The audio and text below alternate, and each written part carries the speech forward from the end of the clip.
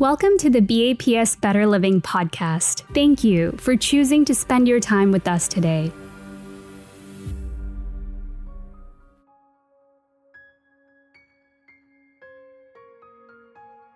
Timeless.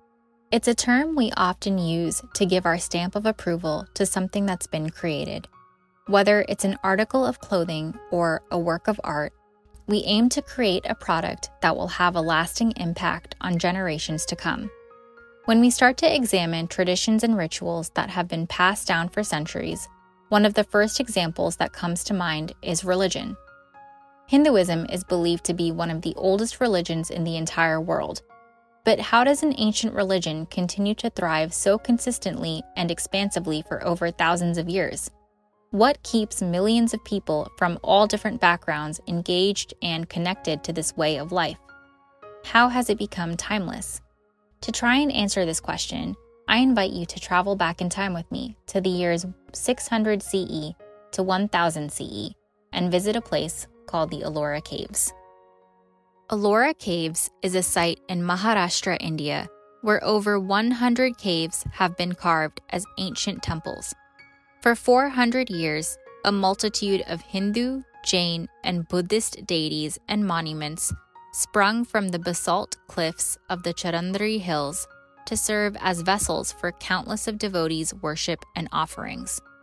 As an art history major, I have always had an appreciation for the etymology of the art and architecture I view around me. I take notice of the nods to ancient Roman architecture in the neoclassical buildings of our nation's capital. I wonder about Anish Kapoor's inspiration for Chicago's all-too-famous Cloud Gate. So, in 2017, when I found myself standing in the nearly perfectly preserved ruins of the Ellora Caves, I was transported back over 1,000 years, knowing that for one of the first times, I was in a place from which countless places of worship have drawn inspiration. As I spent the better half of the day wandering through the select caves of Hindu monuments, I saw the remnants of the sculptures of deities Shiva, Parvati, Ganga, and many others echo what was once a likely vivid, lifelike depiction, surrounded by countless detailed carvings of flowers, animals, and groupings of unidentified individuals.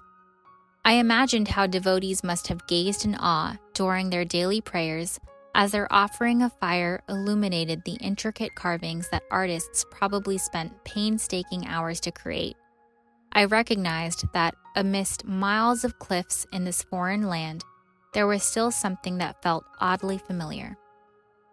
The subsequent millennium following the construction of the Ellora Caves manifested many Hindu mandirs. Despite the numerous styles stemming from the geographical regions of the country, there were a few key elements that remained consistent, such as the ancient stone carving techniques originally documented in Hindu Shastras, a dedicated central shrine to the deities, an ode to nature and devotion through intricately carved motifs, and a grandeur presentation of shikhars or domes that would put any modern skyscraper to shame. Despite the advances of modern technology, Hindu mandirs grounded in millennia of Vedic teachings symbolize a universal purpose for paramount peace. Even a mandir as new as the BAPS Sri Swaminarayan Mandir in Robbinsville, New Jersey, which has stood erect for less than 10 years, encapsulates thousands of years of timeless traditions. Its white Carrara marble is the canvas upon which elephants line the perimeter, signifying a strong foundation. Symmetrical floral patterns adorn the sides of the mandir ceilings. Multiple pillars are dedicated to Hinduism's most significant devotees. Deities encircle the diameter of the shikhar, waiting to welcome whoever enters. There are many unique details that make this mandir stand out on its own, yet when I stand inside, I see myself standing in the epitome of Hinduism, the footprint of God. It is the same feeling I have felt when standing in any modern Shikharbad mandir across the world. But as I visit each of these mandirs to do darshan, or viewing of deities with devotion, and study the innumerable sculptures and carvings, it's one of the only times I do not wonder about the etymology behind these works of art. With each step I take, I find myself transported across the world and throughout the last 2 millennia. As I take in the majesty of this mandir, my mind flashes with countless images of other sculptures and motifs I have seen at other Hindu mandirs. Not exactly the same, yet very similar to one another. The art and architecture of these mandirs, inspired by Hinduism, serve as a symbolic expression of faith, devotion, and philosophy. It is the edifices themselves that have continued to propel this ancient religion into the modern 21st century.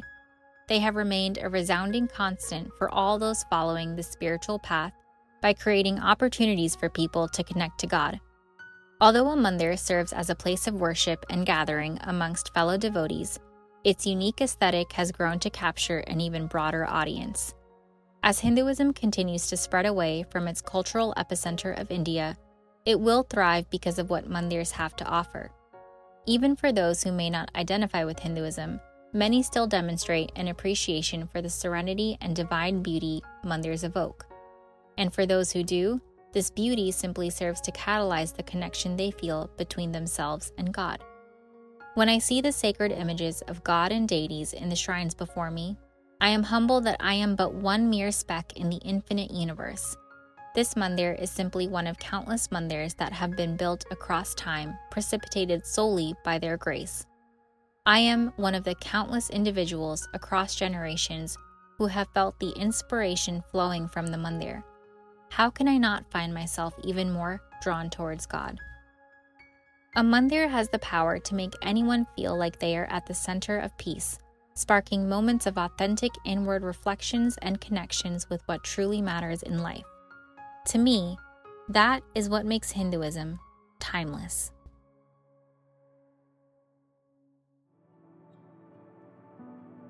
We hope you enjoyed this Better Living episode and that it added value to your life. All the content on this channel, including this episode, is created and managed entirely by Swamis and volunteers of BAPS from around the world.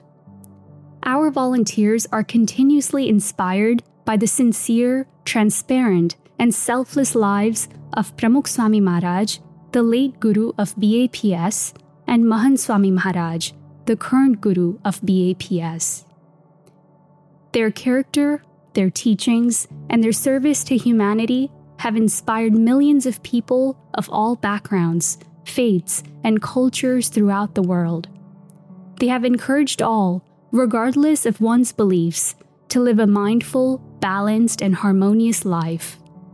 The episodes in this Better Living podcast are directly inspired by their teachings.